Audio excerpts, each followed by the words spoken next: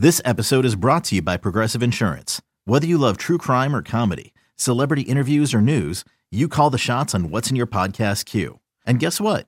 Now you can call them on your auto insurance too with the Name Your Price tool from Progressive.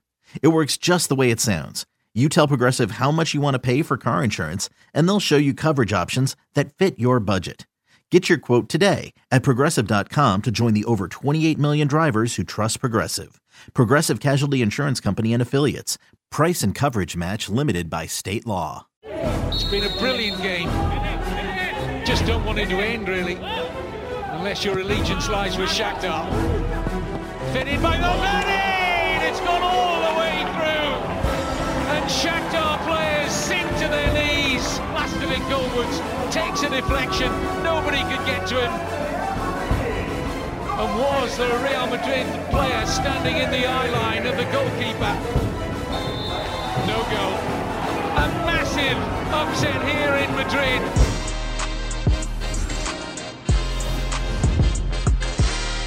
Hey everybody, it's Wednesday Champions League recap. Atletico Madrid loses badly against a Bayern Munich side who really took advantage of the missed opportunities from La Liga side. Ajax loses to Liverpool just with a fortunate goal, I would say, and plenty more to come in today's show. We have Jimmy Conrad, Jonathan Johnson, join us right now. The first week of the Champions League is done and dusted. Here it is, Jimmy Conrad, Luis Miguel Echegaray, that's yours truly. We are going to be recapping. Jonathan Johnson comes in a little later. Jimmy, how are you, my bud? Yeah, I'm doing great. So many exciting games, so many storylines to dig into. So I'm kind of curious where you want to start first. Well, we're going to start with Group A. Group A. And, honestly, that's Bayern Munich, Lokomotiv Moscow, RB Salzburg, and, of course, Atletico Madrid. Let's start with the big game in that one, okay? Bayern Munich against Atletico Madrid. Bayern come out and they just, steamroll 4-0. But it was a weird one because for the first 25 minutes, I thought Atleti had something and they did miss a few chances. But Bayern did their thing at home once again. Kingsley Coman really showed up. Everybody else did, and Atleti did not. Your thoughts, Jimmy? Oh, I've got a lot of thoughts on this, Luis. As I have mentioned in prior podcasts, I am a bit of an Atleti supporter, so I was gutted by this result. Also, my wagering analyst role, and I put my wagering hat on, I had Atleti to get a result in this one. I thought they'd get a draw at the very least. I thought that Bayern were missing Leroy Sané and Serge Gnabry. They just weren't going to be the same team. Thiago's not there anymore. Alphonso Davies on the bench. I just thought maybe there's some magic there. Maybe this is a different Atleti with Luis Suarez in the team, and it wasn't. Their defending was shocking. It's like they watched the other Madrid club first and then came out and said, hold my beer, and we're going to do even worse. I just thought Kevin Trippier, ball watching on a couple. The back line wasn't great. Oblak couldn't even make any saves. It just was really disappointing. And I learned after the fact, and I probably wouldn't advise people to bet the draw had I known that Luis Suarez hasn't scored in his last 22 away games away from home. I just said away twice because I'm really smart, because that's how hot I am right now in the Champions League. And he didn't do much today. Yes, he had some half chances or whatever, but it just makes me wonder about this Atleti team in general, because they're starting to add pieces with a Suarez, and then they got Joao Felix, and they got Angel Correa, and they got some guys that they can play and mix it up, but they get put in a formation that's very defensive. It's always very defensive. And I wonder, and it's hard for me to say this, but maybe Diego Simeone's time is up. Whoa. Maybe he's just hit the ceiling with this group of guys. I know I feel bad. I'm almost like choking on my words over because I can't believe I'm saying it either. His identity is stamped all over this club, but this might be as far as he can go with these guys. They might either need to hear a new voice or he just needs a new adventure somewhere else. I just wonder, because they just played against the best team in the world. And I know Bayern Munich does this to everybody, right? So you have to take that into consideration. There's a lot of vulnerabilities in this team. I don't think they're going to win anything of consequence, how they're currently set up and how they currently play. They might challenge for a few things, but I don't think they're ultimately going to get there. And I don't know what happens. Is that what you want? Is that just getting third every season and not really pushing for titles? I don't know. I guess I'm speaking as a fan more than an analyst at this moment, but I just wonder what the future holds for Diego Simeone.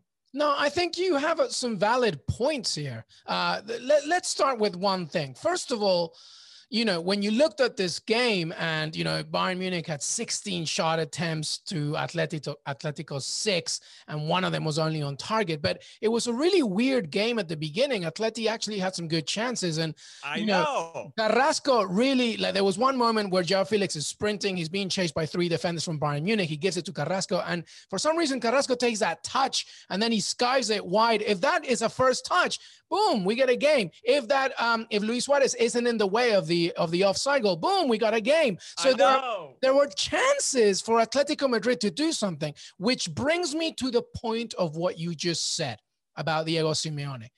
In the early stages of this Diego Simeone team, strategy, idea, philosophy, those chances were put away, and at least one of them. And you saw a little bit more aggression, especially in the midfield. It's a really weird 4-0 to me, because the majority of the first half, Atletico Madrid had a right to say, we're in this game. And then suddenly they fell apart in the second. They lost against the counter, and Bayern did what Bayern does best, 60% possession, etc. So many weapons. But, and like you said, take nothing away from the fact that this is Bayern Munich, the defending champion. But a different version of Atletico Madrid would have done something different. And it's weird that now that you have Luis Suarez, that you were still having those question marks. So it does say a lot. Maybe Simeone needs a different story, needs a different page, needs a different gig. Maybe somebody else needs to come in. But all I know is this: it was a very weird 4-0. It wasn't like Bayern had stamped their power throughout the whole game. Atleti had chances, and they really did not take them. So there's two things here. This is what separates a great team from a good team. Atleti is a good team. That's been proven, and they have the core players. These guys have done it time and time again. A good team hopes to score their half chances. A great team like Bayern Munich buries their half chances, the ones that are kind of floating around, and all of a sudden Goretzka takes a touch and buries it, right? I mean, Kingsley Coman hoped that ball was going to find somebody, and it did find somebody, because they run with purpose. They get in the box and they make stuff happen. They don't hope for stuff to happen. I feel like that's a really important distinction when you're talking about good versus great. And I think that was on full display. What I'll also say, to your point, this isn't Atleti from 5 or 6 years ago. Atleti 5 or 6 years ago were the toughest of bastards. Like every single pass, not even just like a shot, like every single pass, you were going to get kicked. There were going to be somebody right up your backside. They were going to make it hard for you. There were no passing lanes. They suffocated you. This Atleti team, I think, is set up to do the same thing. They just don't make those same types of plays. The intensity that isn't the same as it used to be, even though you have a Saul who was actually hurt, but a Koke who's captain. You have some of the same names that you're familiar with. Some of the goals that they gave up were very un-Atleti-like, and I think that's what bums me out the most, because I really just thought they had a good chance in this game. As you mentioned, they were good, I thought, in the first 20 minutes of each half, first 15, 20 minutes of each half, and could show they could play with these guys. And then they just completely fell apart. They looked like Real Madrid against Shakhtar Donetsk and defensively. And, it's just disappointing. I thought there was more there, and hopefully they can redeem themselves. They got 4 more group games, and we'll see, 5 more group games, and we'll see how they do. Yeah, no, absolutely. I mean, to wrap it all up, I think that this side is a little bit like Diego Simeone. Maybe it needs to change. And I feel like I'm Mauricio Pochettino's agent right now, saying, well, maybe he can come in and kind of give some fresh perspective. But there you have it. Bayern Munich kicks off with a bang, as many predicted. Let's stay in the group. It was the early kickoff. RB Salzburg against Lokomotiv Moscow. There was some good goals in here. My boy, Dominik Szoboszlai, equalized right there. A good point. I think both could be happy, I guess. What do you think? I don't know if Jesse Marsch is going to be happy giving up a goal in injury time, no matter how it came. We could argue there was a foul before the play, before Lokomotiv regained possession. One of RB Salzburg's players got kind of raked from behind. For me, that's a foul 100% of the time. The referee let it play, and that ended up leading to the goal. You still need to focus no matter what the situation is. I'm sure Jesse Marsch will be aggrieved that the foul wasn't called, and so will the player that suffered it. However, you still have to have a team that knows how to close it out, that has the mentality to, like, we're still going to make the play. We're still going to clear this out. We're not going to allow this second goal to happen. We're going to walk out of here with 3 points. I think they missed a big opportunity, especially with Atleti looking as poor as they did, to really snatch all 3 points and say, we're going to get second in this group. And now that they have this draw, it's wide open. And I feel like that gives Atleti even more belief that they can still get the second spot in this group because these other two teams split the points. Yeah, and another point I feel, and was the opener from Eder there, I think Jesse Marsch really needs to pay attention to. I'm sure he does. He doesn't need me to tell him this, but set pieces is a problem for them. Defending set pieces, corners, anything when the ball is still. And I think that RB Salzburg, if they can just rectify that, hopefully they'll be okay. But now they're going to go to Metropolitano to face probably an angry Atleti Madrid, but you never know what kind of Madrid will show up. But a point is a point. So in that group, Atleti faces hosts Salzburg, and on the other side, we have Lokomotiv Moscow hosting Bayern Munich. Let's move on to Group D. Group D with Atalanta, Liverpool, Ajax, and Midtjylland. My poor Midtjylland. Every time I write about a team, they just go... they go at it. I mean, we all expected it, but here we go. Let's talk about Liverpool, Ajax. Ajax, such a good team. They play so well. They probably deserved a point, but you got to give credit to Liverpool. They fought hard, many injuries, many issues. Adrian looked shaky at the very beginning, but to me, the person that deserves a lot of praise is Fabinho. I thought he was fantastic, cleared the ball off the line. It wasn't. I disagree. It's Virgil van Fabinho now, right? Virgil van Fabinho. Yeah. Sorry, Van Dijk. You got to use another name because we have brand new. But he's just a Swiss Army knife for Jurgen Klopp, and he really did a good job. But it wasn't just him, a collective effort, because it wasn't a pretty game from Liverpool, but they went away. They played an Ajax side that likes to play, knows how to play, especially on the ground, and they got 3 points. What'd you make of it? Yeah, I thought it was a very professional performance. Obviously, they were very emotional due to the injury with Van Dijk. They were still talking about it leading up to this game and how unfair it felt. And I get it. He's such a big part of that team. And things changed when he joined Liverpool. They went from maybe challenging, hoping to challenge, right? That good to great thing. They added Van Dijk and all of a sudden they got infinitely better. And then we're winning Champions Leagues. And of course, Alisson helped as well in goal, having this steady set of hands. No disrespect to Loris Karius, but maybe a little bit there just from that final little shade being thrown at him. You add a couple of those pieces and it changed everything, and it really unlocked their potential. And now that he's taken away, some other guys are going to have to step up and to roll up their sleeves and do the work. And I thought that he put out a lineup. Jurgen Klopp joked afterwards that the medical staff chose the lineup because those are the only players he had available. But they did the job. Joe Gomez was excellent. Fabinho was excellent. I thought Andy Robertson was good. You have the hard workers, Milner in particular. Jordan Henderson came on at halftime.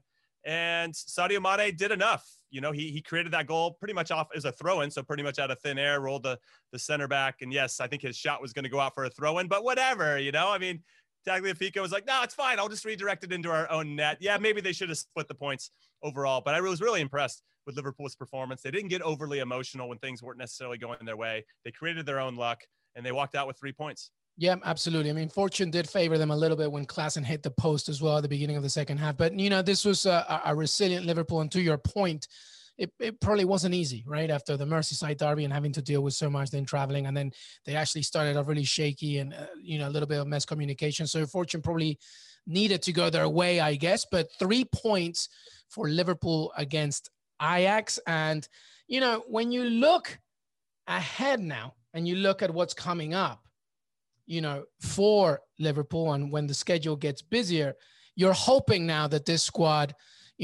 understands, the value of who's fit, who's ready to go. And it's going to require a real squad effort, because I thought the subs that came in, Minamino as well, I thought did a good job. Klopp's going to need everybody. It can't just be about these starting 11, I think. No, I agree with you. I thought Diogo Jota was very good as well. Yeah. I thought his combination with Minamino was very good. And then you have, I think they call him the power cube, the little guy that comes in. I can't even think of his name right now. Shaqiri. Yeah, Shaqiri, of course. So he comes in, they call him the power cube, which is a great nickname. And that's why they got those guys, right? They need some depth. They need to be able to compete in multiple competitions. Those guys need to come on and change the game, maybe even start, here or there. And I think if they can lock down one of these top 2 spots early, that's going to really free up their schedule a little bit and allow them to rest Salah and Mane, especially if things get congested, as it does at the end of December and January as they start to roll into the knockout rounds. But yeah, I was impressed. They pieced together a performance, but I actually don't want to take anything away from Ajax. I'm always continually impressed with the fact that they sell their best players pretty regularly, and yet they still compete. And not only compete, but they go at teams.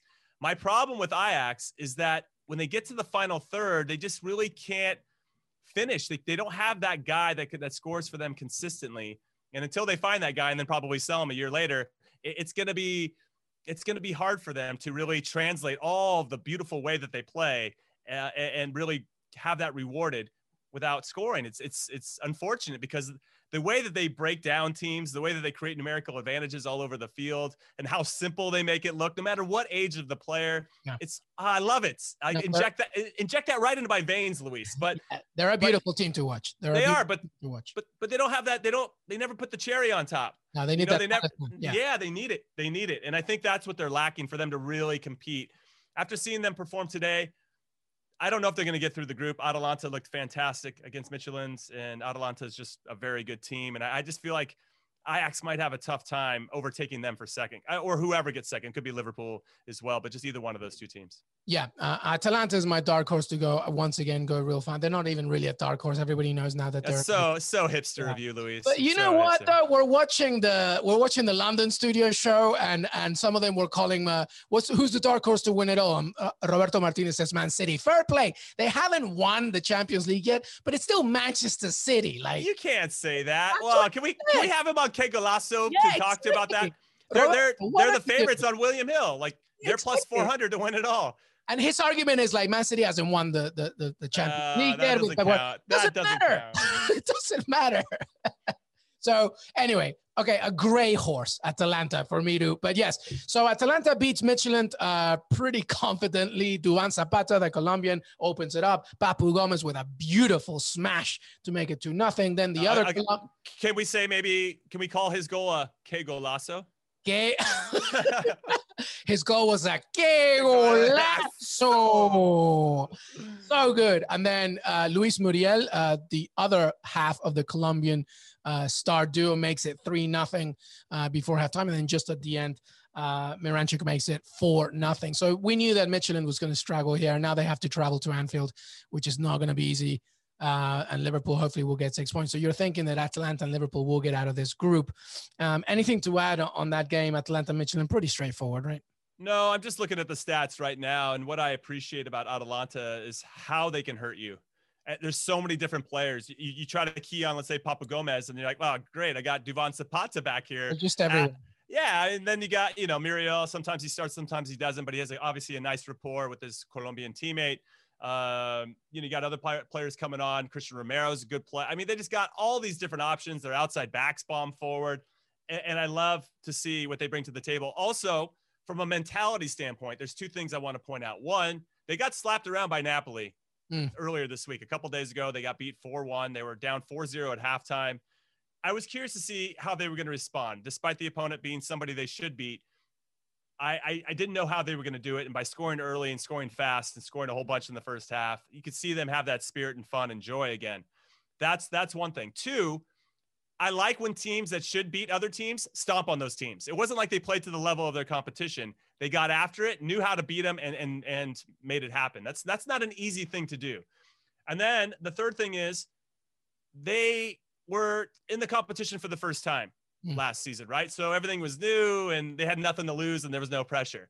This time around, you can see they got this confidence that they expect to get out of the group stages. Yeah. They're carrying themselves in a way like, we got unlucky to lose the PSG last time around. We got hosed in that game or whatever it may be, or however they're feeling about it. We want to get back there. And I love that they had this sense of purpose and this confidence that I think only comes from that experience that they had last season. Had they not had that, I'm not sure they'd be walking around the same way, especially after getting slapped around by Napoli. I really like a lot of the components here. Jimmy, they have that 90s hip hop swagger. That's it. That's it. Like they enter, like last season, they just came in and they said, we don't care. It's our first time here. We're going to do some business. And you made two good points. And the first one is about losing to Napoli. Atalanta is the kind of team that needs to, I think, lose like that in the season. So it can kind of wake them up even more. and just be like, all right, no more. This isn't happening anymore. And the second point is they don't care if it's your debut in the Champions League. And if you're a little team from Denmark, they're going to make you remember that. And, you know, whether you are Liverpool or you're Midtjylland, they're just going to go after it. And that's why there's so much, you know, they're so liked. And because Gasperini's strategy is just like, we're just going to go out for it in a gung-ho situation. And that's why we want them to do well, because also they don't have the Qatari money. They have the budget of a Reading in the Championship. This is a team that just doesn't care, and I like it. And 4-0 against Midtjylland proves exactly that. Any other points? You did mention Papu Gomez was a good bet to score, and he did. It was a beautiful goal. Yeah, it was a beautiful goal. I think a lot of guys over 30 had some pretty good games today. Luka Modric scored a que golazo today. Matteo Valbuena assisted on a goal today. He's 36, still doing it for Olympiacos. They scored in the 90th minute, you know, and then you have Papu Gomez, you know. So I know we talk about the younger players a lot, as we should. There's a ton of potential out there with Erling Haaland and Gio Reyna and Vinicius Jr. and Christian Pulisic and all these guys. But the old guys are doing it too and showing up when it matters most. So I was impressed with the old guys on this particular match day, and I'm looking forward to just there's so much possibility. I feel like everybody still has hope after match day one or during match day one. And now you kind of have some things that have been shaped, right? So now it's going to be interesting to see how all these clubs approach match day two. So I'm excited for next week. Yep, exactly right. Hey everybody, as promised, we have Jonathan Johnson here. We're going to talk about Wednesday's Champions League action. And with JJ, we will stick with Group B and C. Group B, the early kickoff matches. JJ, good to have you, my friend. Let's start with Real Madrid against Shakhtar Donetsk at Alfredo Di Stefano Stadium. Man, what a game, huh? What a game. What are your thoughts on that one? Yeah, absolutely wild. I think everyone was surprised coming into the match to see Zidane, drop out some of the regulars. I really thought somebody like Benzema would be preferred in attack, to make the results safe and ensure a strong early start. And to see Shakhtar come out with that kind of first half performance, considering everything that was going against them, all of the COVID cases decimating that squad, it was just incredible to witness what unfolded in the first 45 minutes. And then, watching them in the second, some of the chances that Shakhtar passed up, they were full value for the win, I felt, overall with the way that they played. But some of the chances that they had, the scoreline could have been even greater. It really was a very underwhelming performance overall from Real Madrid, even if they had the late equaliser chalked off because of VAR, and a hugely heartening one for Shakhtar, especially when they get all of their guys back, looking ahead now to this group stage with a bit more optimism. Absolutely. I mean, let's rewind a little bit. As you mentioned, so many absentees due to COVID and et cetera. So we had we had 8 players under 23 years old, such a strong, also Brazilian connection. And the first goal I thought is probably one of the best that we'll see all of the season. They played it from the back. It was about 20 passes or so, playing on the ground. Granted, Real Madrid weren't doing enough to press, but the finish, by Tete, but it was just such a good goal. And then that sort of capitalized into the Rafael Varane own goal. And just before halftime, Solomon got it to 3-0. And you thought, wow, this is incredible. Obviously, Zidane probably went crazy in the locker room. And I would say, and here's a question for you, JJ, is there a bit of arrogance here? I mean, obviously he's looking ahead to a Clásico. He wants to make sure he's ready, but this is the Champions League. And you kind of can't completely throw it in the towel just thinking that it's Shakhtar Donetsk. Did you think Zidane made a few mistakes here from the get-go? I think he underestimated the strength of this Shakhtar squad that was left over after all of the positive COVID cases. I do think as well that he perhaps should have learned from what happened last season when they made a slow start, when we saw them come to Paris, get quite soundly beaten in that match. And then they really ran it close against Club Brugge before finally getting their group stage up and running quite late on. So I would have thought that Real would have, resolved to start this group stage much stronger than they did last. And, I think perhaps, there was a complacency factor. Okay, perhaps one eye as well on the match coming up this weekend. Obviously, it's a huge one. But, you can't write off a team like Shakhtar Donetsk. They've been around so much now over the last few years in Europe. They've got some very, very talented players. And they showed that even with COVID decimating that squad, that there is still players there who can play some fantastic football. You rightly praised the opening goal, but some of the football they were playing at times, some of the chances they created, it was really fantastic, exciting to watch, and it makes that group a lot more exciting and appetizing now moving forward, because on paper, ahead of the opening matches, it did look like Real would probably run away with it. Absolutely. Yeah. 3 points for Shakhtar Donetsk. Luka Modric scored a great goal, and then Vinicius Jr. literally seconds after coming on makes it 3-2, but 3-2 to Shakhtar Donetsk. So Shakhtar Donetsk leads that group now because Inter Milan and Gladbach, your Gladbach, a very good team, but unfortunately Romelu Lukaku was just a little bit too much, 2-2 in that game. You needed Lukaku to really capitalize, to get the best out of it. But Gladbach looked good. What'd you make of that game there, JJ? Yeah, I'm very happy to see at least one of my predictions sort of half coming through. I did have my fingers crossed that they would, get across the line and take all 3 points. But still, I think, if you're Mönchengladbach coming away from Milan with a point, that is a positive start. Milan having to save it in the last minute, in order to avoid embarrassment, that will feel, okay, maybe not like a defeat for them, but they'll be disappointed with that. I think pre-match, they would have been targeting all 3 points for that one. So didn't surprise me to see Mönchengladbach put up such stiff resistance. Also didn't surprise me, to see Inter stumbling at the first hurdle. I think there's definitely more to come in this group, and I'm just excited with the way that it's opened up now with that Shakhtar Real result. And I think it plays into this feeling that I have that it'll be Inter, who perhaps miss out on making it through to the latter stages. I think Mönchengladbach have really given themselves a good chance now of at least securing that second spot. Absolutely. And, when this group returns, Shakhtar Donetsk will host Inter Milan and Gladbach against Real Madrid. So plenty to play for. Let's focus on Group C now. And let's talk about your French sides here. JJ, PSG, of course, didn't get that win against Manchester United, and now Marseille playing Olympiacos. Olympiacos wins 1-0. Valbuena with the assist, I believe. What do you make of that game? How's it looking for French sides as we begin the Champions League? Yeah, gutting to see Marseille go down so late on. It's never a nice way for a team to start their Champions League campaign with conceding a last-minute goal. But Marseille are going to have to pick themselves up and dust themselves off now, especially looking at the other result in the group. Seeing City run out quite comfortable winners against Porto. Marseille have that work cut out for them. Now they'll be disappointed as well. That I feel that they could have done more over the 90 minutes to get the win. And overall, that feeds into a bit of a disappointing start for French teams in Europe. I'm not going to dwell too much on the Rennes result. I mean, I think a draw at home against Krasnodar for, Champions League debutants, both sides Champions League debutants, in fact.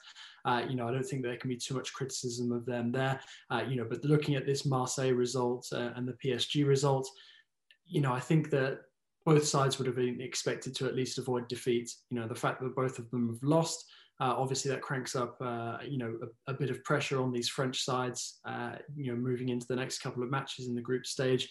I think there's more pressure in Paris right now than there is in Marseille. Everyone's under no illusions with Andre Villas-Boas.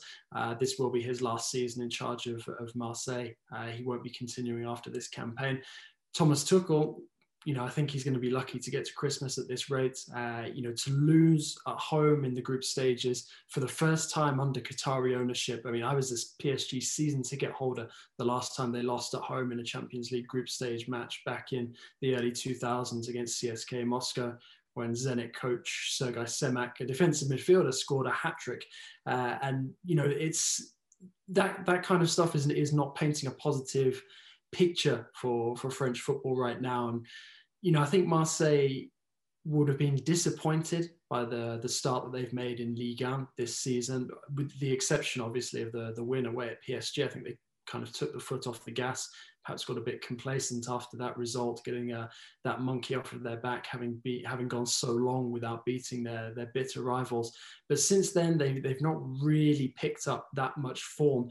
And I think that they would have probably been hoping for, a bigger splash at the beginning of their Champions League campaign. So to go down like this, especially at the hands of a former player in Mathieu Valbuena, that's going to hurt. So, Marseille now know that, they have to be performing at their best. They're going to be playing City next. That's going to be no easy task when you bear in mind the way that they performed against Porto, coming back for the 3-1 win. So plenty of work to do for these French sides, and only really Rennes can emerge from this week's results without too much criticism.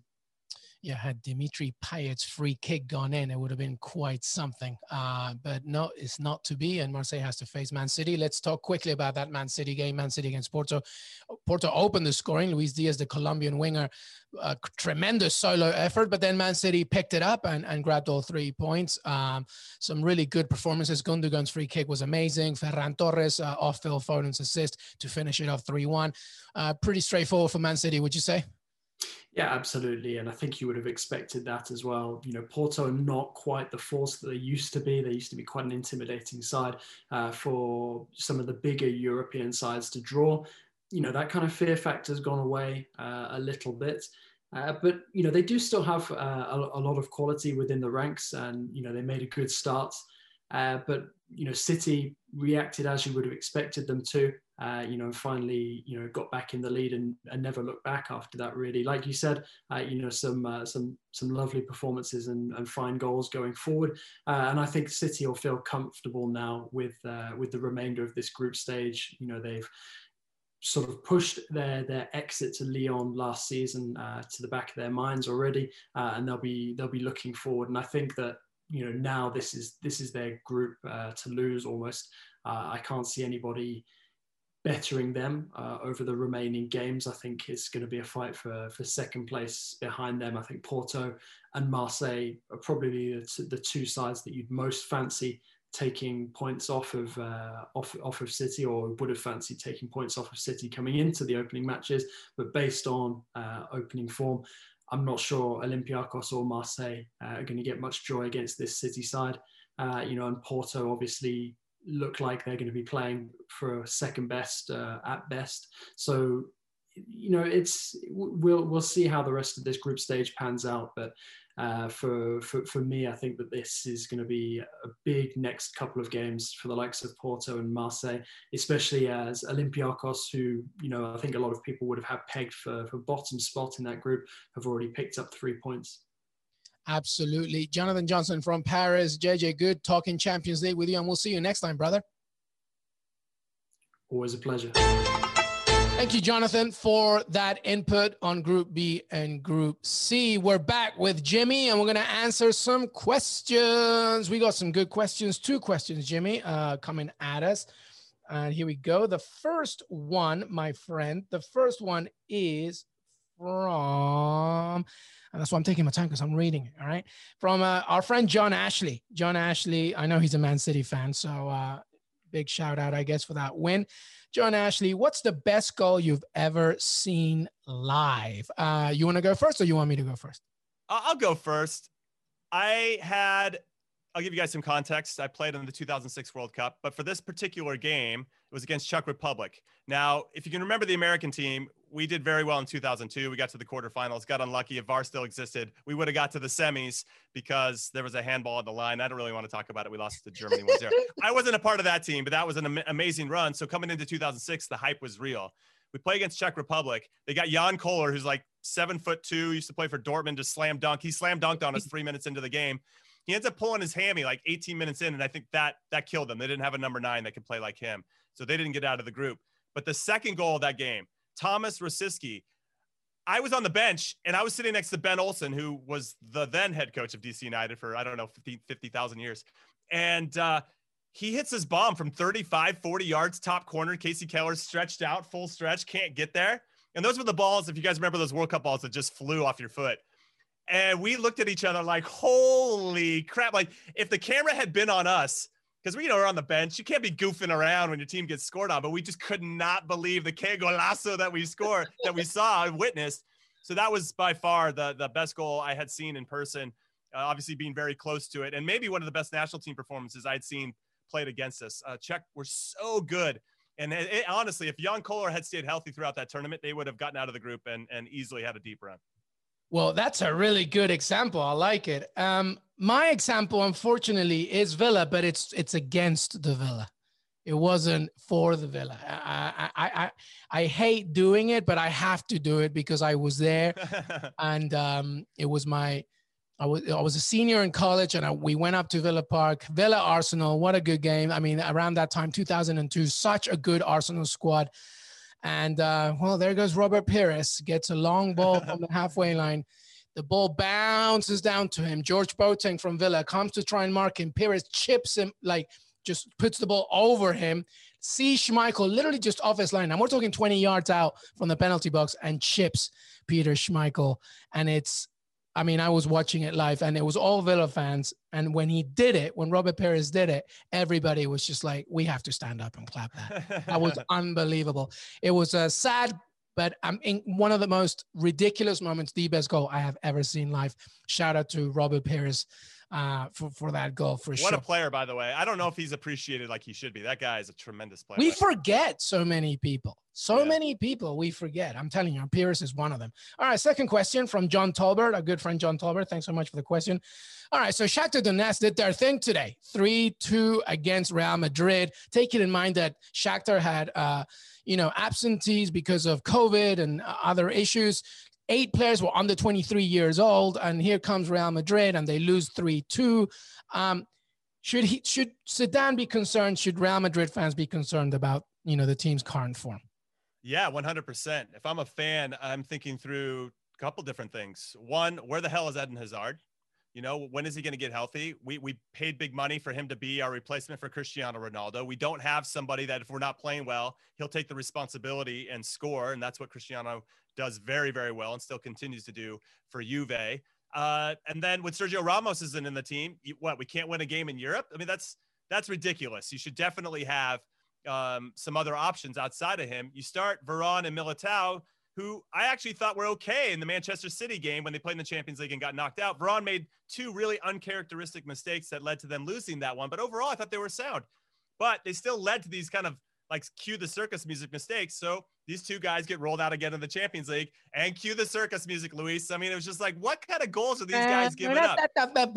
So there's that point. Like, where are the players that you need to help you win these types of games? I understand that Zidane is preparing for El Clasico that's happening this weekend, so he's trying to rest a few people. He starts Luka Jovic. He starts Rodrigo over Vinicius and Benzema. What I find interesting is why he would do that, because he brought on Benzema at halftime. Why not just start your best 11 that you have at your disposal? And then rest. Okay?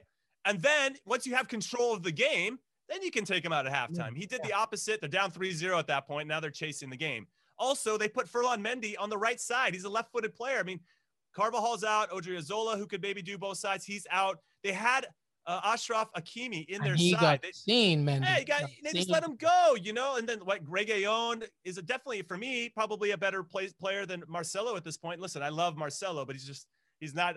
I talked highly about Marcelo old guys earlier. 5 years ago, Exactly. So they just gave away all these other options. So it makes you start to think, well, what kind of decisions are they making as a board? If they're letting some of these players go around and maybe giving minutes to younger players like Rodrigo, who might not be ready for those minutes just yet. Maybe he still needs a little bit more time. I know they were hoping for the best and having it both ways, where they could still get a result against a Shakhtar team that they should beat, no 100% hands down, and then be rested for El Clasico. But it really backfired on them, and their form isn't very good. And I do worry about them a little bit. But that said, for all you Madridistas out there, Madrid always starts slow. I don't know what the deal is. They always start slow, and then they come good at the end, and everybody's like, oh, well, they won the league again. Zidane won us the Champions League. All is forgiven, So we'll see how it ends up playing out for them. Yeah, well, this is Real Madrid to me is like, if you're imagining, one of these lions in the jungle, and watching one of those documentaries, and they're asleep, and they're kind of just like, chilling and walking around slowly. And then suddenly they realize that, oh, I got to eat. Like it's getting late and I got to feed the fam. And suddenly they wake up and it doesn't take until around Christmas period for them to do that. And that's kind of been the case. And the thing about this team too is that, and this is why I think it's Zidane's biggest homework, it's motivation. Keep these guys motivated.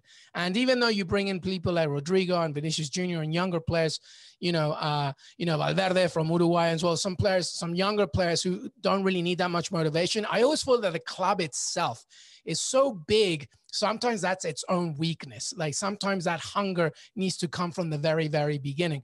And listen, we're making a lot of criticism, but they are La Liga champions and, it's early in the season. And if they win against Barcelona and, other results go their way, they'll go top of the table. But this is the Champions League we're talking about. And to your point, these players needed to go from the get-go. It doesn't matter that, you got a Clásico coming up. This is the beginning of what you call the most prestigious tournament in the world.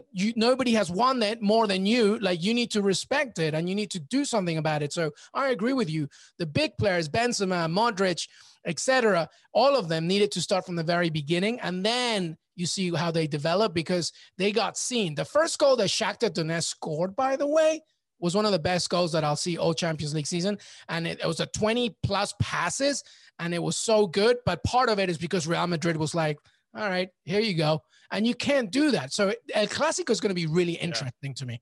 It's going to be really interesting to me what happens. I agree. I think the big talking point really should be that without Gareth Bale, Real Madrid just haven't been the same team. You know what I mean? He's not there anymore. Some bad things are happening. I mean, that's the real storyline here, right? Whether he's on the bench or on the field, if he's not on the squad in some capacity, they're struggling. Well, he may have left, but the golf pace, the golf hobby, like energy is still there. But the other point about Hazard is very true. Where are you, man? Like, this team needs you. I mean, this team needs a lot, but I think that motivation needs to be there from the beginning. I don't like it that suddenly it happens in like January or whatever. But there you are. There are your two questions. Thank you so much for joining us. Wednesday's Champions League action was awesome. Please make sure that you also listen to our Europa League preview because that kicks off on Thursday. And we will also be back for our weekend recap. Jimmy, Conrad, Jonathan Johnson, thank you so much for joining us. See you next time. Thank you so much to Jimmy Conrad and Jonathan Johnson for joining us for Wednesday's recap of the Champions League. We will see you tomorrow for Europa League recap and, of course, plenty more as we look ahead to the domestic action in the weekend. We'll see you next time.